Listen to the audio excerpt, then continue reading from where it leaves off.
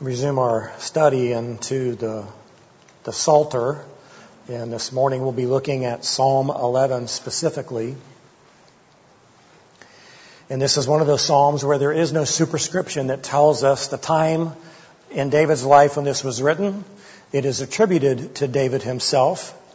It's possible that this was written in the early days of Absalom's rebellion, but it's also possible that it was not. We do know that from David's life there were periods when he was in great danger, when he was on the run from Saul, who was trying to kill him. We also know that he fled from Absalom when he was rebelling against his father and usurping his authority and taking the kingdom away from his father. But in this psalm that we're in today, David did not flee, or he has not yet fled, but he was instead finding rest in the Lord. David was in some type of danger. We can't specifically say what it was. But whatever this danger was, he found comfort and refuge spiritually in his relationship with God. Now, you and I today in the United States of America are rarely in physical danger from physical enemies, but we are in a spiritual battle that will never come to an end.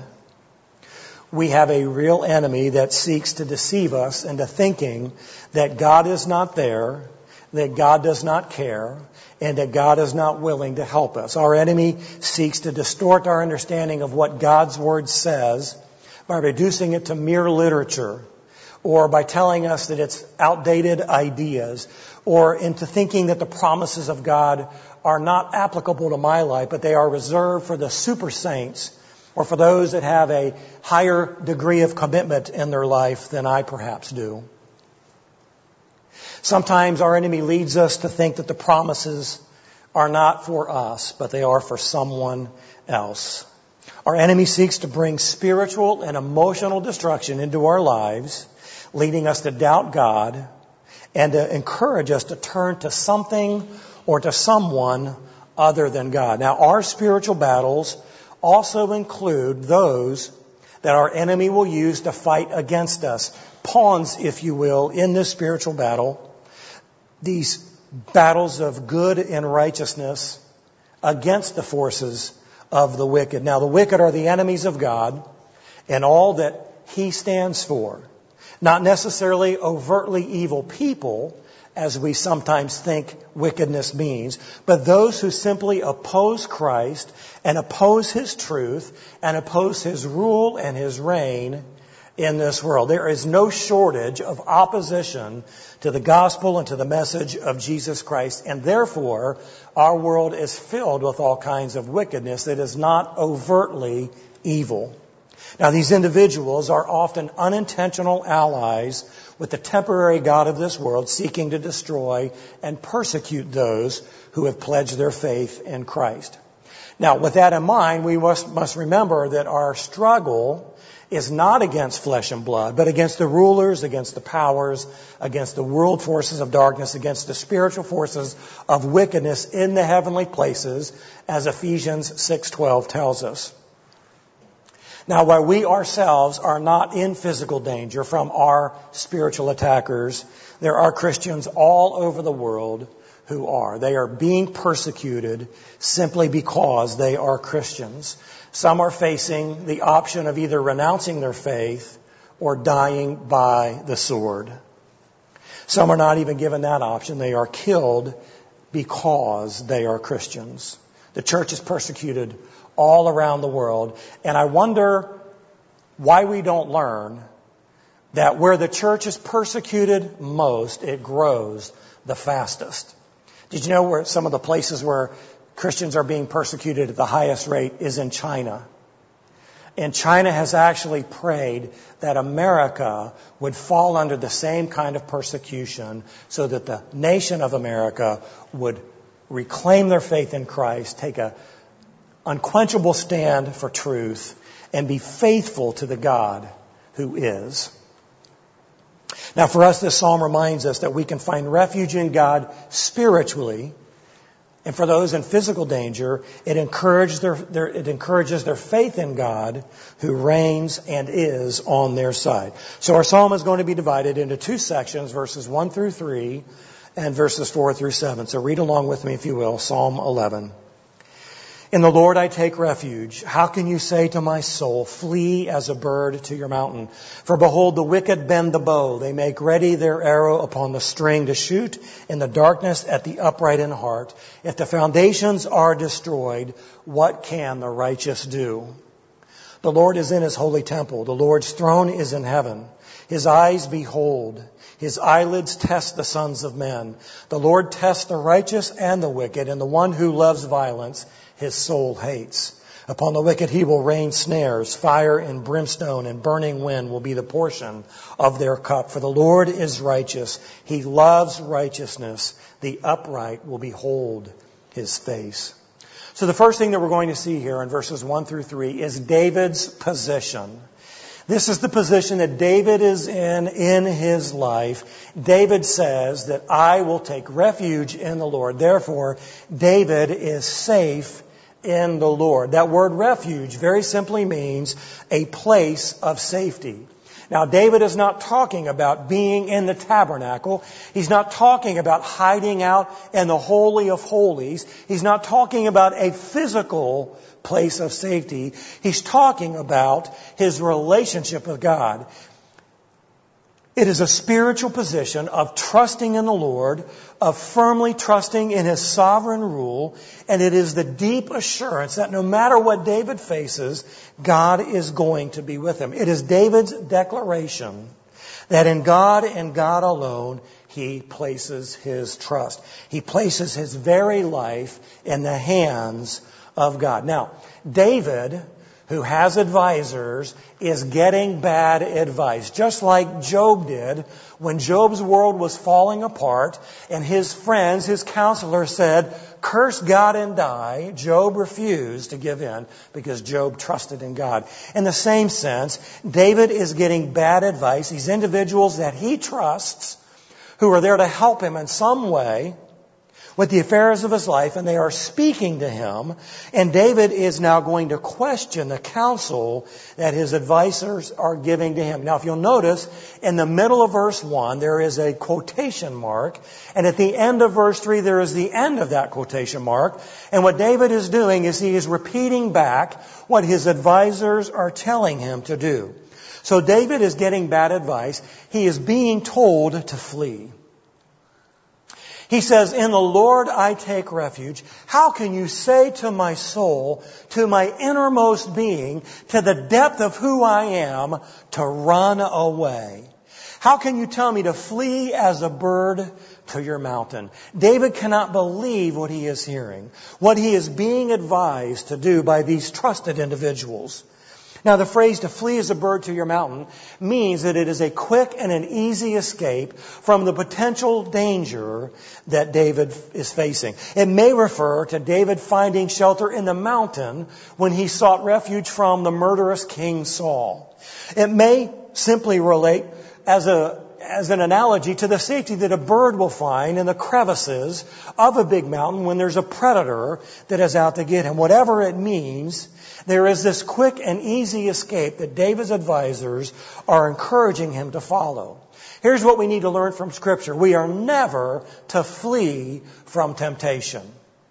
We're not to flee from temptation. We are to flee from temptation. 2 Timothy 2:22 says, now flee from youthful lust and pursue righteousness, faith, love, and peace with those who call on the Lord from a pure heart. So while we are encouraged to flee from temptation, we are told that we are not to flee from our duty.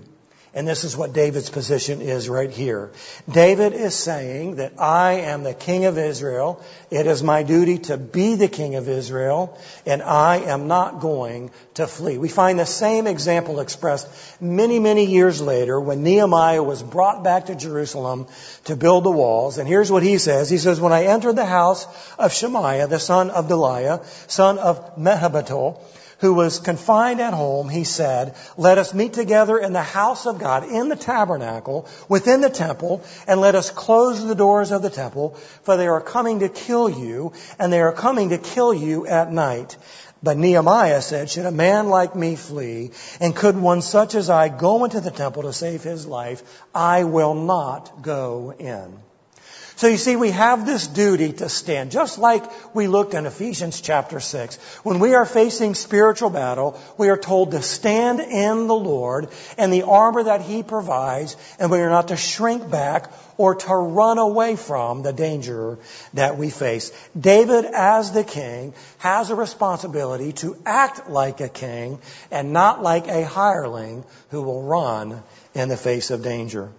So David is being encouraged to flee. He's getting bad advice, and the reason is that David is being attacked. Verse 2 reads, "For behold, the wicked bend the bow. They make ready their arrow upon the string to shoot in darkness at the upright in heart." This is the advice, this is the counsel that David's advisors are giving to him. And what they are saying is the arrow is in the string and it is ready for the firing. The bow is bent. If you've ever shot a bow and an arrow, you know that before you shoot, you put the arrow in the string and you pull the string back. And when you do that, the bow is now bent, meaning that it is ready to be fired. Now, this could refer to a literal bow and arrow, but it most likely refers to what is being said about David to weaken his position as king and to make his life more difficult. We see some examples of this in the other Psalms that are attributed to David. In Psalm 57:4 we read, "My soul is among lions. I must lie among those who breathe forth fire, even the sons of men, whose teeth are spears and arrows, and their tongue a sharp sword." We read in Psalm 64, verses 2 through 4, "Hide me from the secret counsel of evildoers, from the tumult of those who do iniquity, who have sharpened their tongue like a sword. They aimed bitter speech as their arrow, to shoot from concealment at the blameless. Suddenly they shoot at him, and they do not fear."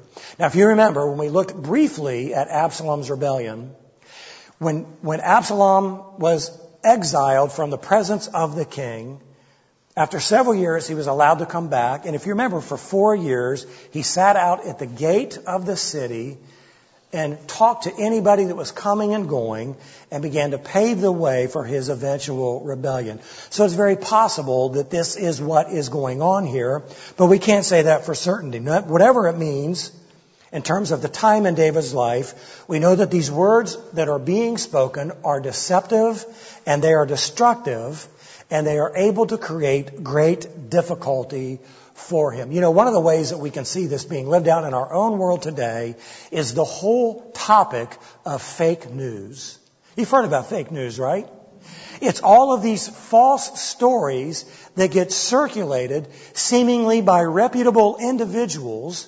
And when you begin to read the fake news and you see it in multiple places, you begin to wonder and go, I wonder what's really going on here. I wonder if he's being honest. I wonder if he isn't really a liar and a deceiver and a manipulator. And so fake news has the ability to make life incredibly difficult for the individual who is at the end of that attack. And that's exactly what is taking place in the life of David.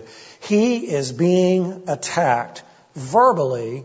His authority as king is being undermined, and it's creating great difficulty for him. Now let's notice 3 things about this attack. Number 1, it is being planned secretly.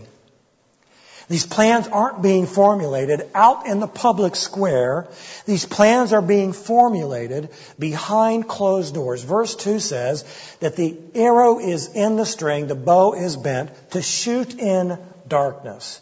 And it indicates that there's a secret plan going on that is trying to undermine the rule of David as the king. So these plans take place in secret behind closed doors. And what it reminds me is this, is that evil is pervasive and it can be sometimes difficult to see until that evil is actually unleashed into our world. Goals are adopted, agendas are set, outcomes are considered, strategies are made for these evil plans to be realized. And they are often shrouded in half-truths with hidden agendas that most people never are aware of until it's far too late. Evil plans are not made in the open because they would be seen for what they are, and they would quickly be opposed by those who were made aware of them. You remember back in the 1930s when Germany was in disarray, the economy was in the tank, And the people were leaderless. They really didn't know where they were going to go. And this seemingly harmless individual by the name of Adolf Hitler rose to power and was made the Chancellor of Germany in 1933. And nobody knew what his true plan was. But it didn't take long to find out when he began to bring the German army into the neighboring countries. And he began to take them into prison mode, and he began to eradicate and exterminate Jewish people simply because they were Jewish. Nobody knew about the plans in the early 1930s. They weren't aware of what was going to happen until it was far too late. Number two, not only is it being planned in secret, but it is directed at the righteous.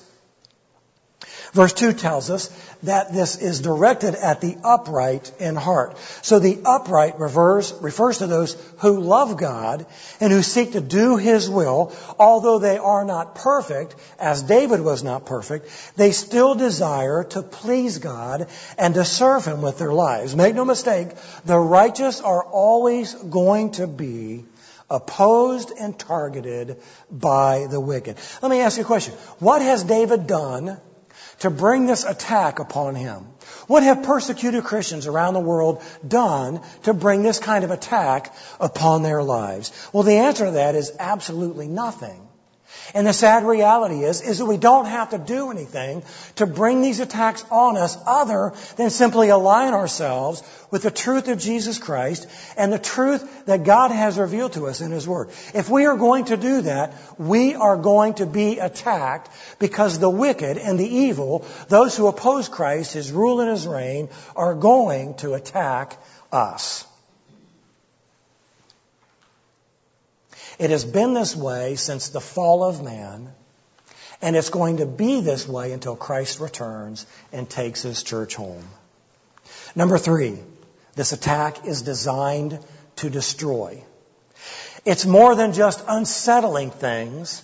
It's more than just smearing someone's reputation. It has as its goal destruction. The advisors state this concern by asking this question in verse 3.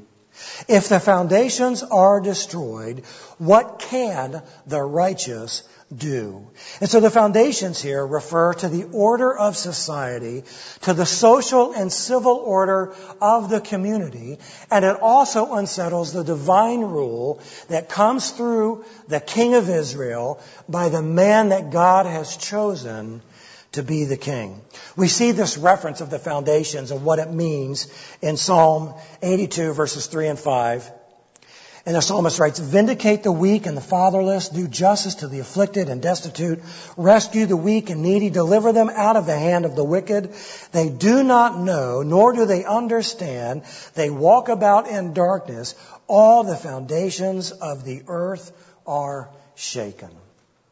So when David is attacked as the king of Israel, it means that the foundations of the nation of Israel are also under attack, and it is going to wreak incredible havoc on the world that they live in. Think back to the rule of Saul. Saul was abandoned by God because he desired to do wickedness in his heart.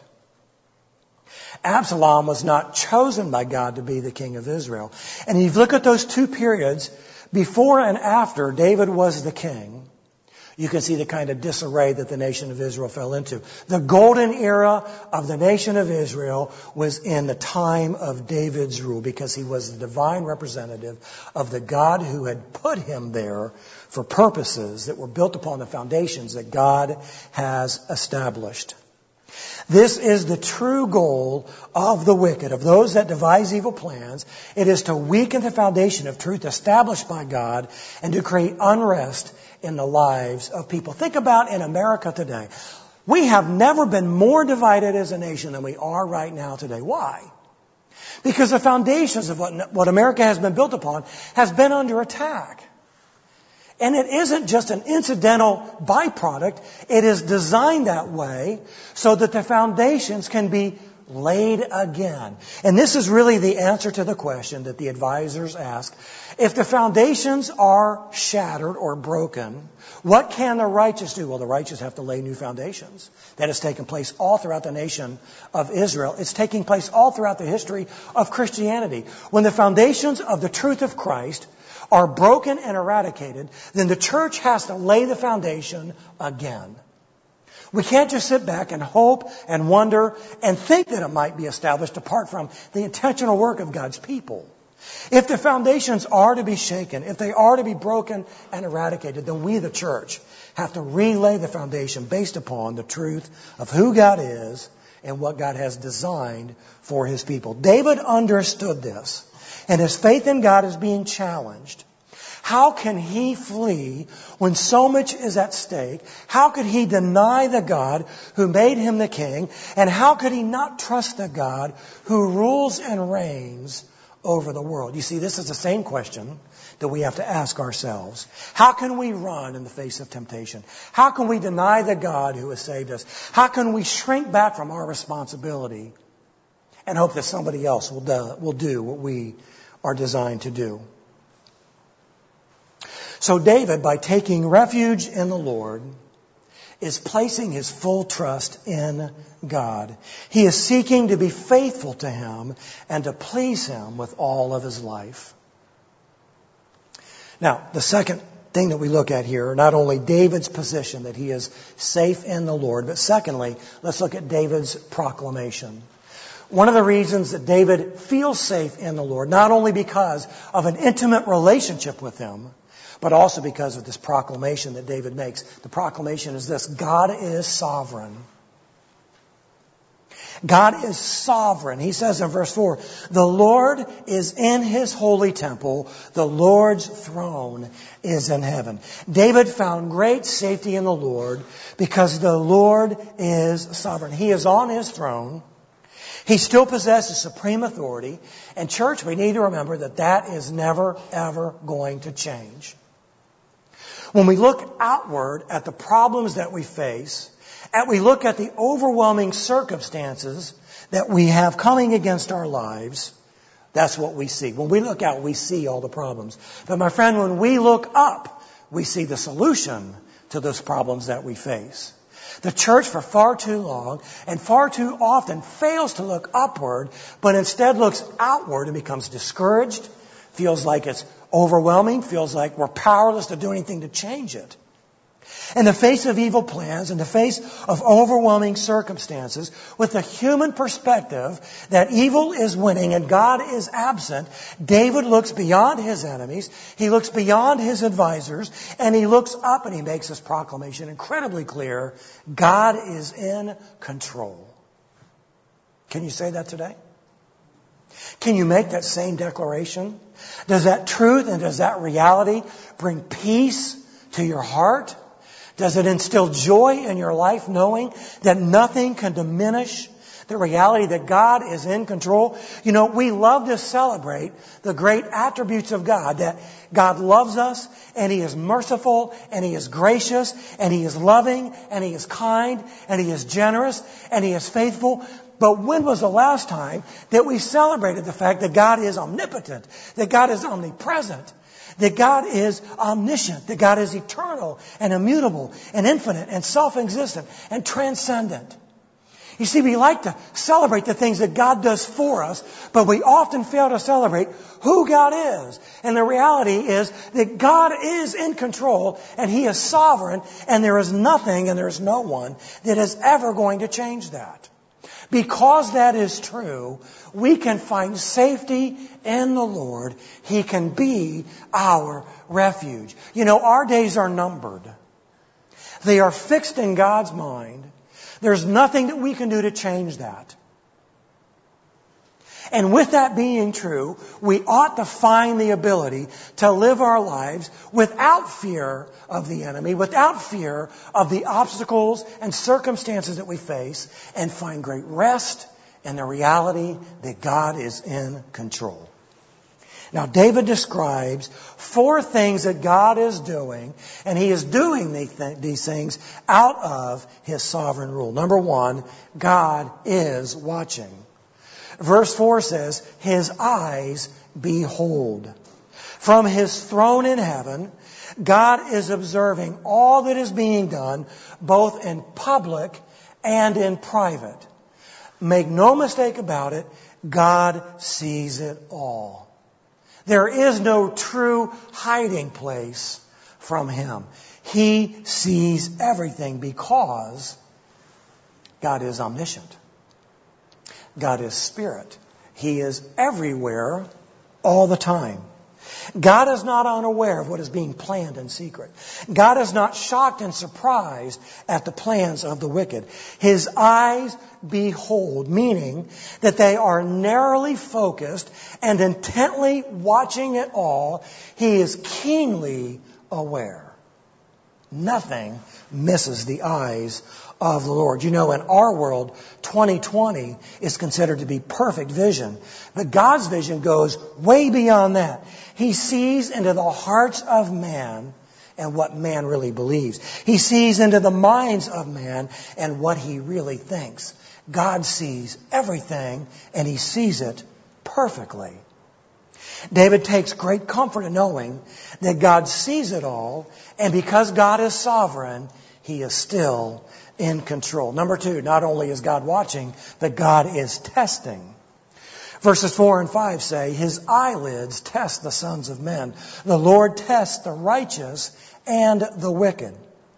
So not only is God watching all that's going on, but God is also testing those who are going through what is going on. He is testing all of mankind. Eyes and eyelids are synonymous terms here, but there is a very interesting poetic usage of the word eyelid here, because it may indicate that from man's perspective, that God's eyes are closed and He isn't seeing the evil that is being planned. You know, we can't see our own eyelids, can we? When we close our eyes, we just see darkness. But others can see our eyelids when our eyes are closed. And so perhaps David's advisors mistakenly believe that God isn't in control, that God really isn't watching. And if they were to see God, His eyes would be closed and the eyelids would be exposed. Well, David assures them that God is watching, that God sees it all, and God is testing mankind. The word test here has 2 meanings for it. First of all, letter A, it means to examine. In this sense, God is examining the lives of the wicked, and in the end, they will get what they deserve. We're going to look at more of that in just a moment. But that word test means to examine. Letter B, it means trial. This is what we are more accustomed to and what we commonly understand behind the word test. And so in this sense, God is testing the righteous to expose to us what we really believe, to drive us towards Him, and to develop and deepen our faith in Him. So David recognizes that God is testing him. Are you going to stand and trust me, or are you going to flee in the face of danger? You know, in the spiritual battles that you and I face every day, we are being tested. What will we do? What do we truly believe? And to whom will we turn because of this difficulty that we face? Satan tempts us to bring out the worst in us, but God tests us to bring out the best in us. Some of the greatest verses in all the Bible. James 1, verses 2 through 4. Consider it all joy, my brethren, when you encounter various trials, knowing that the testing of your faith produces endurance, and let endurance have its perfect result, so that you may be perfect and complete, lacking in nothing. God isn't testing the wicked to see how they will respond or to expose to them how they're going to respond. God is simply examining the wicked. But to us, the righteous, the ones who love God and seek to do His will, He is testing us to expose our lack of faith, to drive us to Him so that we can be more like Him. Number 3, God is judging. So now we look at what is going to come to the wicked, to the evil, to those who are the enemies of God, to those that oppose the rule and the reign of Jesus Christ. Verses 5 and 6. And the one who loves violence, his soul hates. Upon the wicked he will rain snares, fire and brimstone, and burning wind will be the portion of their cup.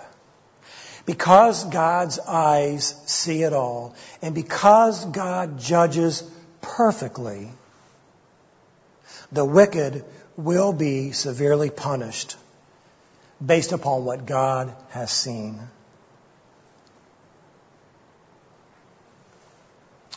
We see God's response to those who stand opposed to Him. And it's a tragic end.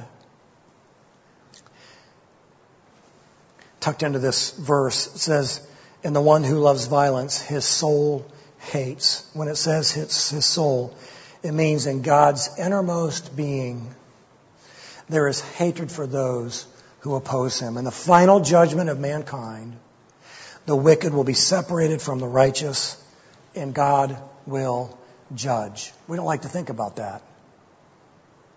We like to think about the God of grace and mercy and love and forgiveness.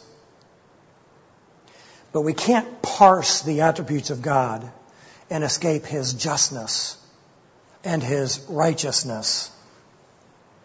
And so when God judges the wicked, He will judge with fire.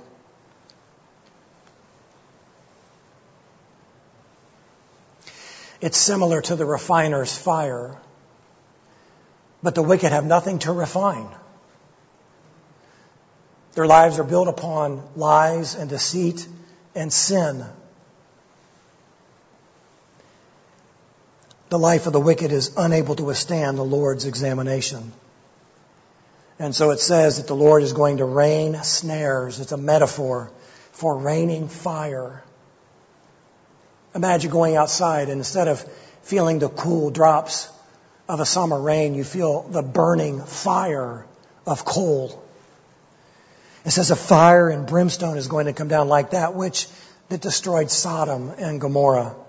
It's a burning wind. It's a wind that burns and destroys everything in its path. Not a cool breeze, but a consuming fire. The word of the Lord says this is the portion of their cup. The portion of their cup is very simply the wrath of God.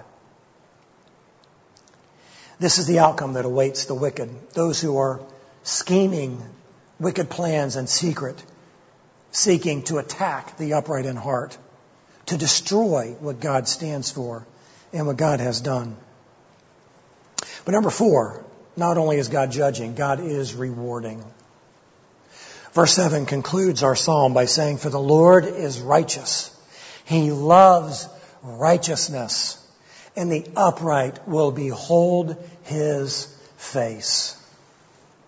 The Lord is righteous. In His innermost being, that's who God is. And in His innermost being, He loves righteousness. And the result of that is that the upright are going to behold His face. God sees those who are righteous, those that love Him and seek to do His will. But instead of receiving the wrath of God, which we rightfully deserve, instead we are going to be rewarded. We are going to be rewarded with Himself. We are going to behold the Lord. As God beholds the lives of mankind, seeing it with perfect clarity, the righteous will also behold the very face of God, seeing Him as He truly is. To see the face of God is an expression of deliverance from adversity. It's an expression of close, intimate communion with God. And it is of the reality of God's blessed presence in this world and in the world to come. That's what it means to be rewarded with Himself. We will see Him as He really is. After all, God has given us Himself in the person of Jesus Christ, the second person of the Trinity. And we are indwelt by the Spirit, the third person of the Trinity. We have been rewarded with God Himself. David has the ability to experience safety in the Lord, his being a refuge, because David had this close and intimate communion with God. He loved God, and he sought to obey him and to please him with all of his heart. David found safety in the Lord because he trusted in the sovereign rule of God, knowing that no one and no thing was ever going to change the fact that God's throne is in heaven. Let me share this with you as we get ready to close. We will not find refuge in the Lord in religion. We will not find refuge in the Lord in self-righteousness or by going through the motions. When life crashes in on us, when we're being opposed by the wicked, our safety will be found in the Lord through a close and intimate connection with him and through a firm trust in the sovereignty of God. We will either be drawn to him or we will run to someone or to something else. I think it's a great encouragement to recognize that no matter what we face, how real the danger might be, how perceived the danger might be, how incredibly difficult these life-shattering circumstances that we go through are, we can find refuge in him. Where do you find your safe place today? Is it in God? Or is it in someone or something else? Would you pray with me, please? Father, we thank you that you never change. We thank you that you are immutable. And the same peace and safety that David found in you, we can find today. But God, I pray that you would help us to truly understand that we will only find that safety as we really and truly give ourselves to you. That we would desire to be in your presence, that we would spend time in your word, that we would pour out our hearts before you. And as we give ourselves to you, Father, that we would trust in your sovereign rule. God, what a great encouragement it is to know that you rule and reign from eternity past into eternity future. Thank you, Father, that we belong to you. God, expose to us the substitutes that we've placed into our lives for you. Would you strip us of those things that replace our dependency upon you? Would you remind us regularly that you have already rewarded us with yourself, and in the future there will be an even greater reward as we get to see you as you really are, to be in your presence and to worship you without any of the presence of sin for all of eternity. We give you thanks. We pray these things in Jesus' name.